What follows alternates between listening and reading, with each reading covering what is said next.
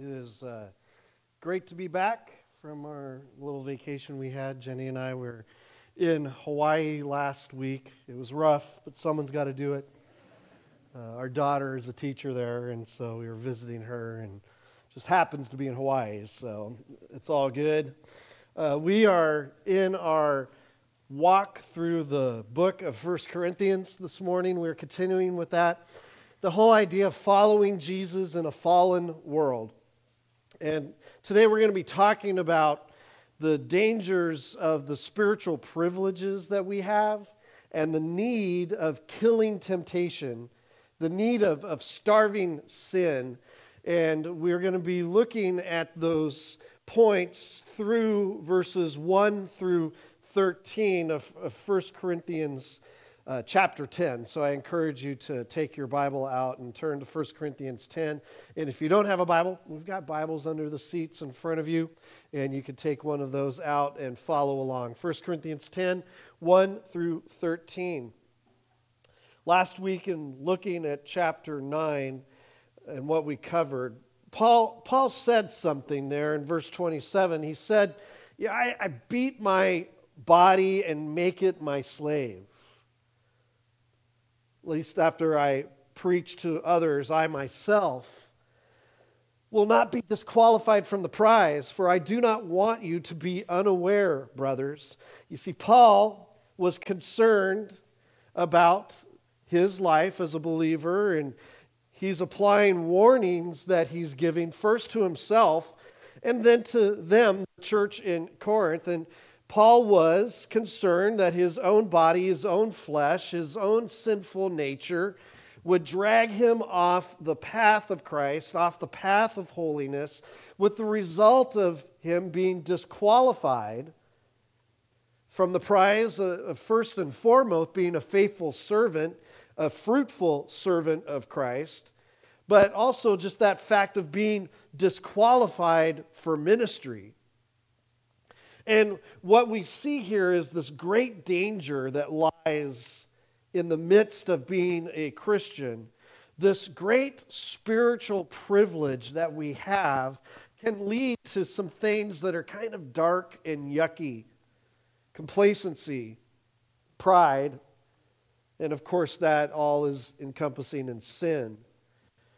And so he's saying that about himself, and he's wanting to give that same warning to all Christians, all of us. We all need to take a look at ourselves, a look at our souls, and the great danger is that these spiritual privileges can lead to things like the complacency and pride. And God gives to sinners some pretty amazing privileges when you think about it. I mean, let's think about this for a minute. This blessing of His grace that Christians have.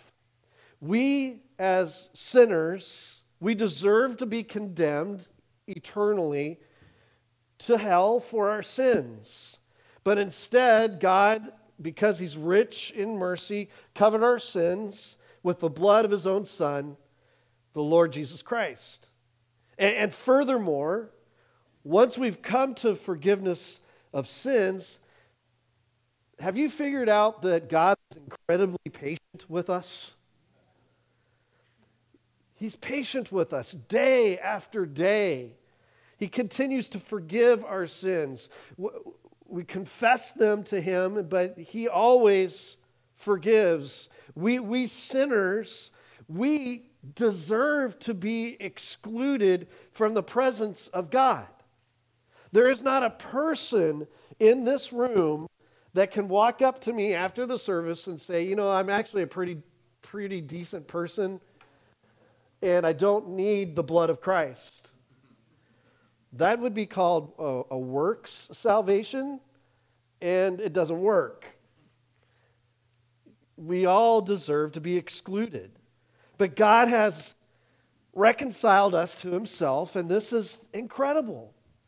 He's adopted us as sons and daughters. We are in His forever family. But here's the problem. We as sinners still have problems. We can waste our earthly lives in frivolous pursuits. We can kind of, as Scripture says, spend our whole lives storing up wood and hay and stubble. And what happens to that stuff at the end? It just burns. I'm Mr. Sound Effect guy today. But instead, God has richly blessed us, right, with spiritual gifts, and has actually gone ahead of us, and He's preparing in advance these good works for us that we should walk in them. And beyond all of this that He's given us already, He's lavished so many other spiritual blessings on us. And I want to focus in here in just a minute or two, specifically in our American Christian church context. There is incredible spiritual resources here. We have seminaries that teach true doctrine to pastors and people that will be serving in churches. That's an amazing blessing to have that. We have authors that write excellent books that help us in our Christian lives. We've got Christian media making sermons and podcasts and all these other resources available to us continuously. Friday night, for me, I love on one of the music streaming services, they have New Music Friday for Christian music. And I'm like, and if you ever wonder, like, all of a sudden there's a new song that shows up on a Sunday morning, it's from that. Ask Daniel. I'll text him at like 10 o'clock on Friday. New song, it's awesome. We're blessed, aren't we? We're blessed. Material blessings, ample food, clothing, shelter, common grace blessings. California is kind of a beautiful place. And the blessings go on and on. And it goes on in ministry as well. You know what's pretty neat about being in Los Angeles and doing ministry? There's a ton of people. There are ministry opportunities galore here. Lots of people who need to hear the gospel. So we are lavishly blessed, which actually means that we're living in the danger zone. You see, these blessings, the river of blessings that come to us by grace, they can make us complacent. They can make us lazy. They can actually embolden us in sin. You know, Jesus said it himself, from everyone who has been given much, much will be demanded, and from the one who has been entrusted with much, much more will be asked. And I'm just going to lay it flat out with you. We've been given much. Brothers and sisters of West Hills Church, we're blessed. Now, here's the deal. Satan can use the blessings to lull us into complacency and arrogance and overconfidence, and we can relax our spiritual vigilance, and we can start playing with sins and worldliness, and little by little become corrupt and become worldly ourselves. And it's a devastating process, and you need to hear me out on this, because in 30 years of being in pastoral roles, I have seen guys that I have thought were much godlier than me and much more gifted than me that have become disqualified in ministry. And it's a devastating thing to see. I've seen churches bigger and more lavishly blessed than ours that have become corrupt. And eventually Christ removes the lampstand from that church. It's devastating. And all of that is what Paul is getting at here in chapter 10. And he gives a warning looking back at Israel's history of the privilege that they've had and the sin that happened. Look at verses 1 through 4.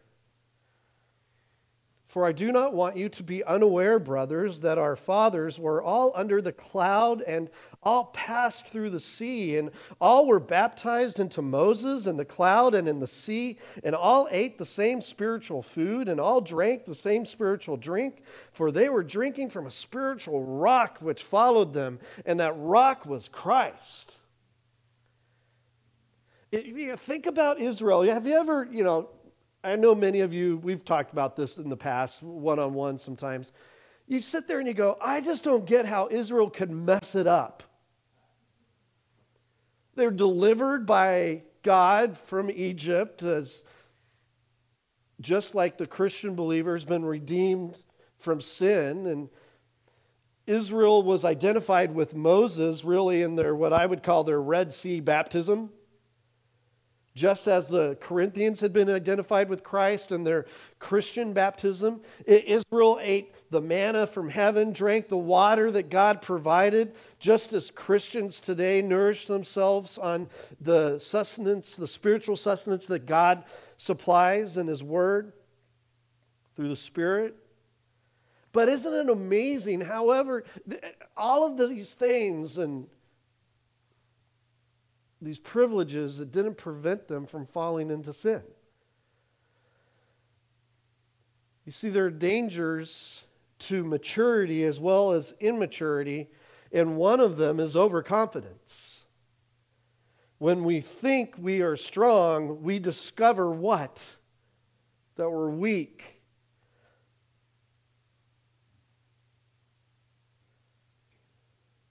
The strong believer, in this case in the Corinthian church, may have been eating in the temple and finding himself struggling then with an enemy who is too strong for him. And Paul's not suggesting in verse 4 that there was an actual rock accompanying the Jewish people throughout the wilderness journey, just so you know. There were actually some Jewish rabbis that were teaching that idea. But it was this spiritual rock that supplied everything that they needed. And that rock was Christ. Sometimes water came from that rock. Other times from a well. God provided for them. And Paul's simply sharing with them, hey, warning, danger sign, everyone. Privileges are no guarantee of success. They're not. Let's continue on in verse 5. Because good beginnings do not guarantee good endings here. Nevertheless, verse 5, with most of them, God was not well pleased, for they were struck down in the wilderness. Now, these things happened as examples for us so that we would not crave evil things as they also craved. Do not be idolaters, as some of them were, as it is written, the people sat down to eat and drink and stood up to play. Verse 8, nor let us act in sexual immorality, as some of them did, and 23,000 fell in one day. Verse 9, nor let us put Christ to the test, as some of them did, and were destroyed by the serpents. Verse 10 there, nor grumble, as some of them did, and were destroyed by the destroyer. Now these things happened to them as an example, and they were written for our instruction, upon whom the ends of the ages have arrived. The Jewish people experienced God's miracles, yet they failed. And they failed when they were tested in the wilderness. And the experience that we have as believers has always got to be balanced with caution. We need to make sure that we never come to a place in our Christian walk where we think we're going to be free from temptation and potential failure. It is amazing to me when you think about all of the Jewish people 20 years old and up who were rescued from Egypt. All of them except 10 were bad and 2 were good. Except for Joshua and Caleb, died in the wilderness. All of them during their years of wandering. Look it up, Numbers 14:26. And you could probably hear some people, probably hear some strong Corinthian church members asking, well, what does that have to do with us? And Paul points out that the Corinthian church was guilty of the same sins that the Jewish people committed. And because of their lust for evil things, the Corinthians were guilty of immorality. We saw that in 1 Corinthians 6. Idolatry in 1 Corinthians 8. And murmuring against God, we see that actually in the next letter in 2 Corinthians 12. Like the nation of Israel, they were tempting God and really kind of daring him to act.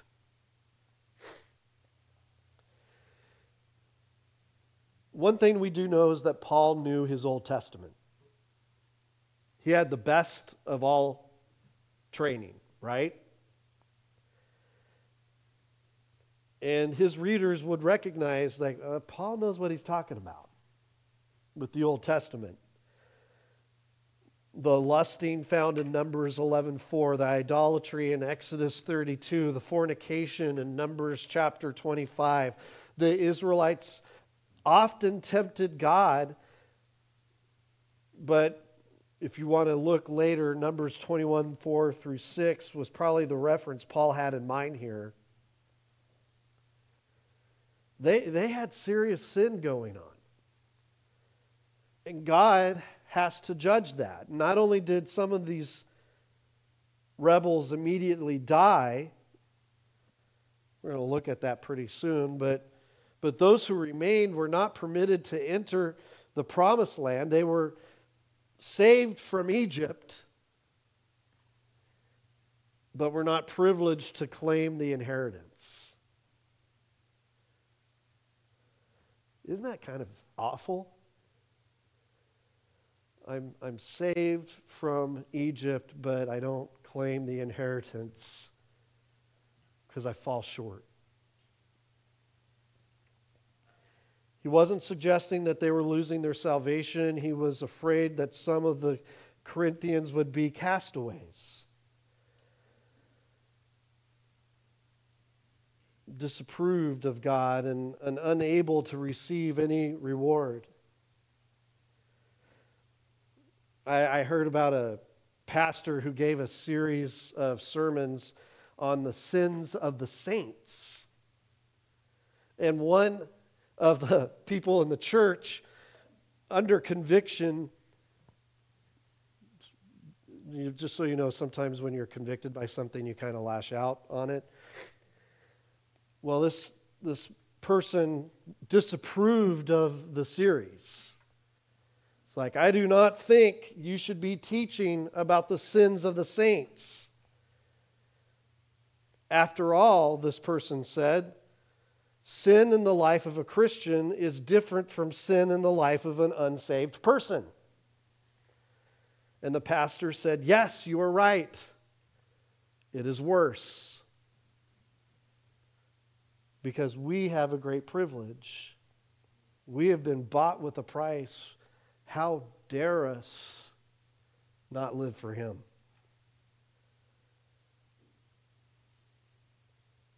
See, sin in the church is actually far more serious because we have Israel's example to live from, and we are living at the end of the ages, as it says there. To sin against the law is one thing. To sin against the grace of God through Christ, ooh, boy. The law was meant to point to Christ. So we've got some responsibilities then, Paul lets us know about in verses 12 and 13. Dive back into the scripture there. Therefore, let him who thinks he stands take heed that he does not fall. No temptation has overtaken you, but such as is common to man. But God is faithful,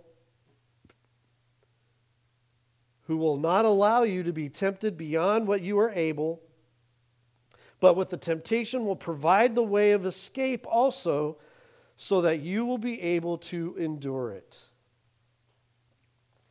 There's the warning, everyone. The warning to the self-confident. Let him who thinks he stands take heed that he does not fall. This probably is very specially referring to the strong believer who thinks they can dabble with some sort of self-gratification and not be affected by it. That person is in greatest danger of falling under the disciplinary hand of God. Let's get down into what those things are in our culture today. Perhaps it's the allure of internet pornography. It has never been easier to access that junk. And because of the smartphones that deliver it around the world 24/7, people get sucked in. Maybe it's in being enticed by the call of a prosperous life and material prosperity. And then you get enticed towards what? Materialism. Here's another one. Maybe it's an addiction to electronic games. I'm going to talk about this in a few moments, but we need to make all of these temptations and the sin that could happen out of them personal. And I'll explain how that looks in a moment. I think the explanation I came up with is pretty powerful if we play it out. But you've got all of these opportunities to sit around and entertain yourself with games and movies and YouTube videos and this and that and the other thing. And how many people start watching these reels or whatever they're called and look up and go, oh, I just spent 4 hours watching TV stuff.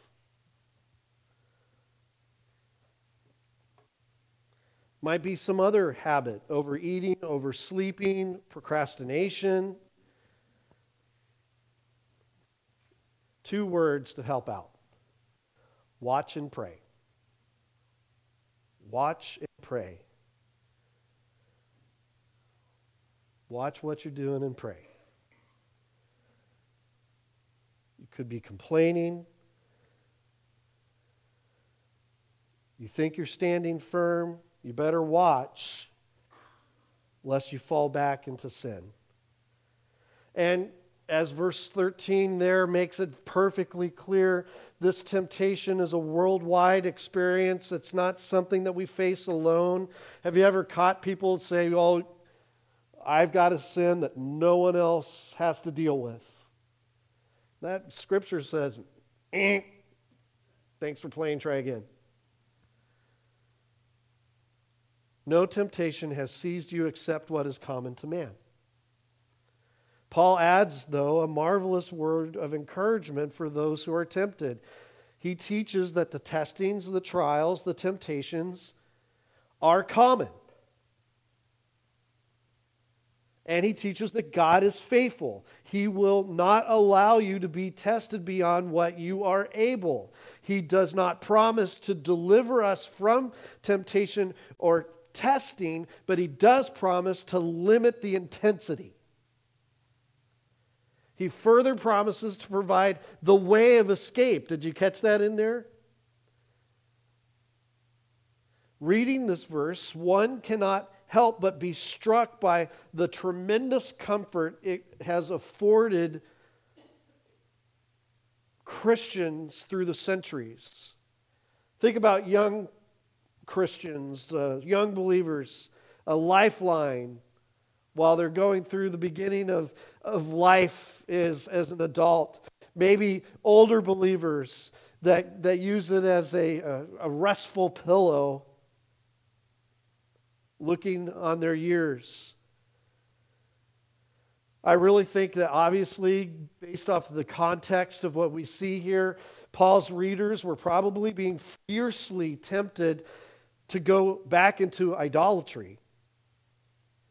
And Paul's comfort with them is that God is not going to allow anything unbearable, any unbearable temptation to come your way.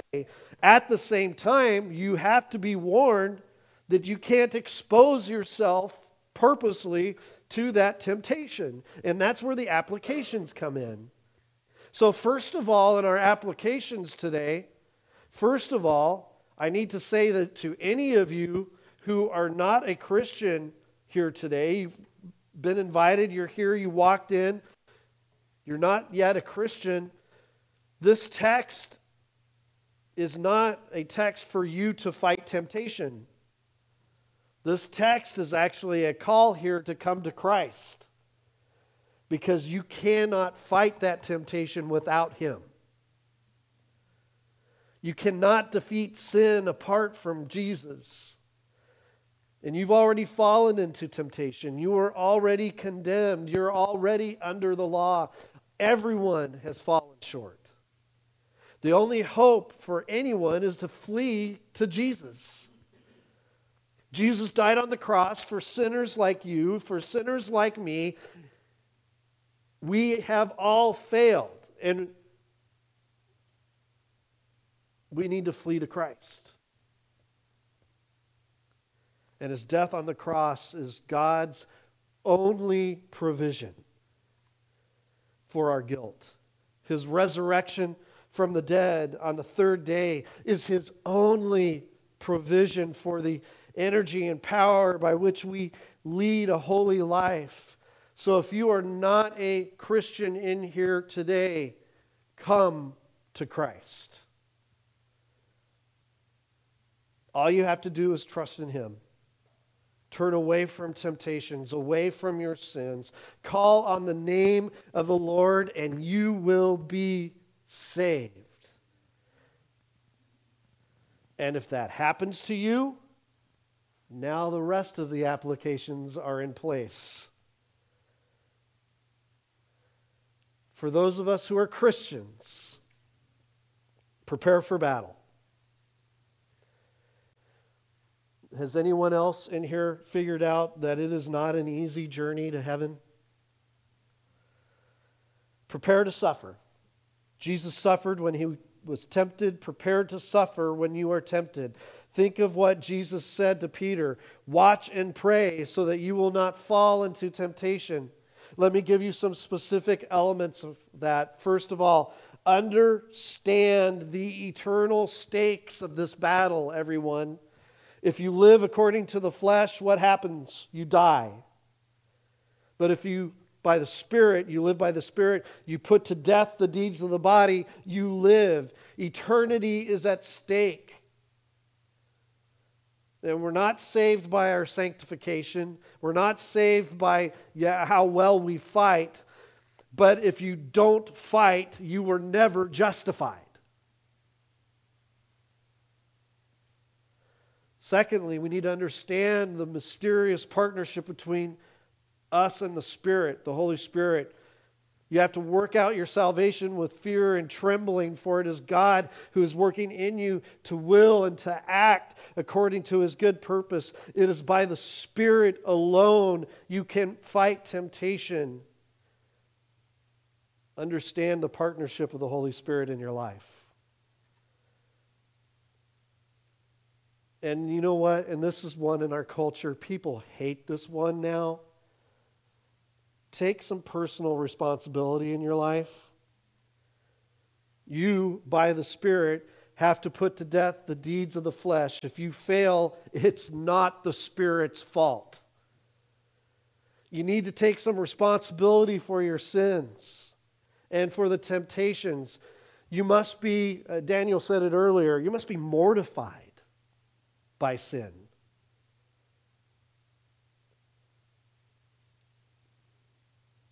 John Owen said it this way, cease not a day from this work, be killing sin, or sin will be killing you. Be killing sin, or sin will be killing you. Man, isn't that true? Fourth, we need to understand that this is a marathon. It is not a sprint. You are going to be in this fight from now until the day you die. Don't expect a day off.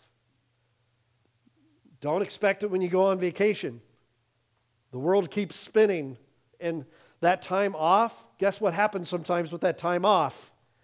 Go back to that laziness part.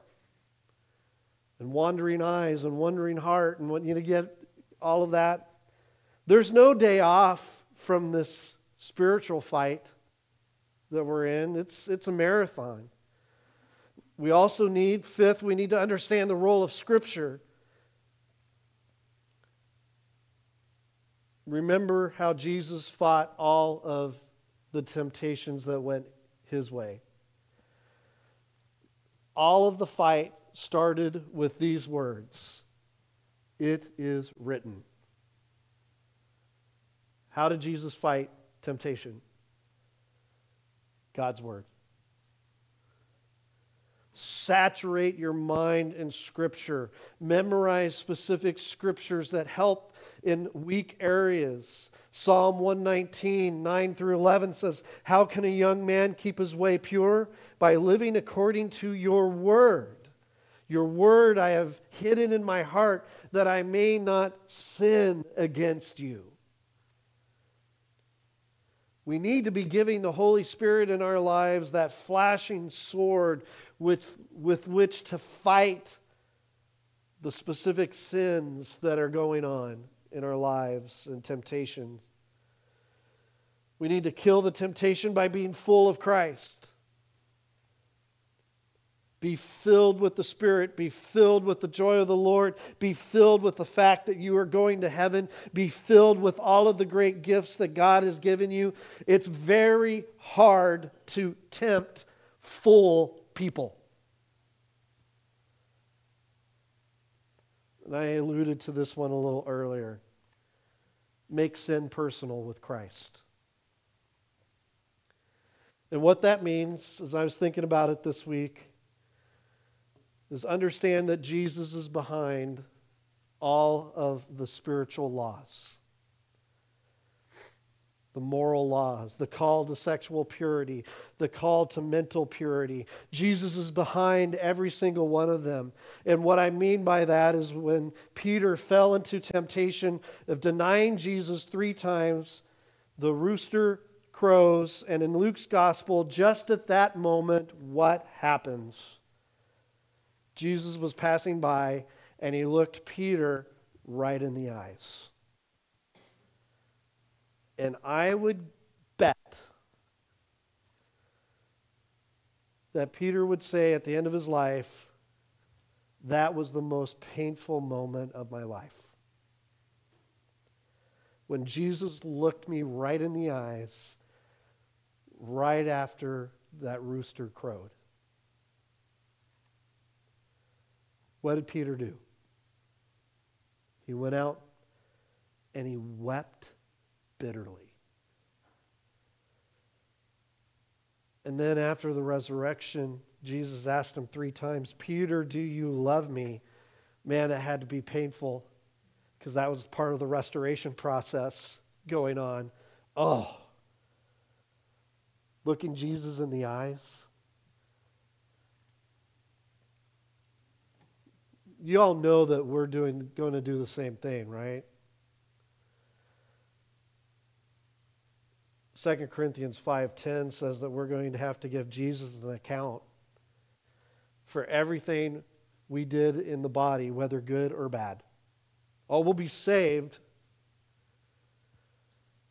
but realize that now. Make it very personal between you and Jesus.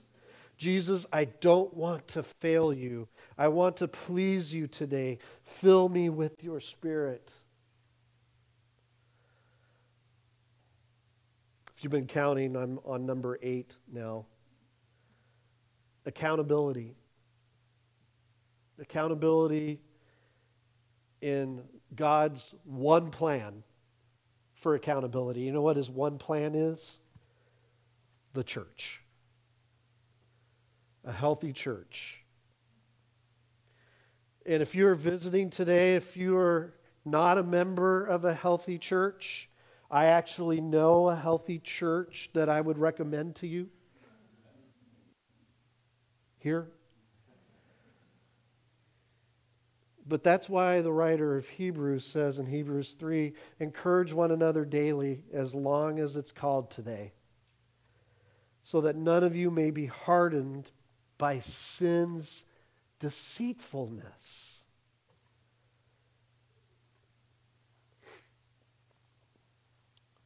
One last one. You ready for it? I hope so. Saturate your mind with the fact that you're going to be in heaven someday. And you won't sin at all. You have run the race, and you have received the prize. Someday, all of the sins that you struggle with will lie dead at your feet. So rejoice. Rejoice in that now. Trust in that now for the glory of God. Live for Him now. Put those sins to death now. And rejoice that you are going to be in heaven someday. Amen? Close with me in prayer.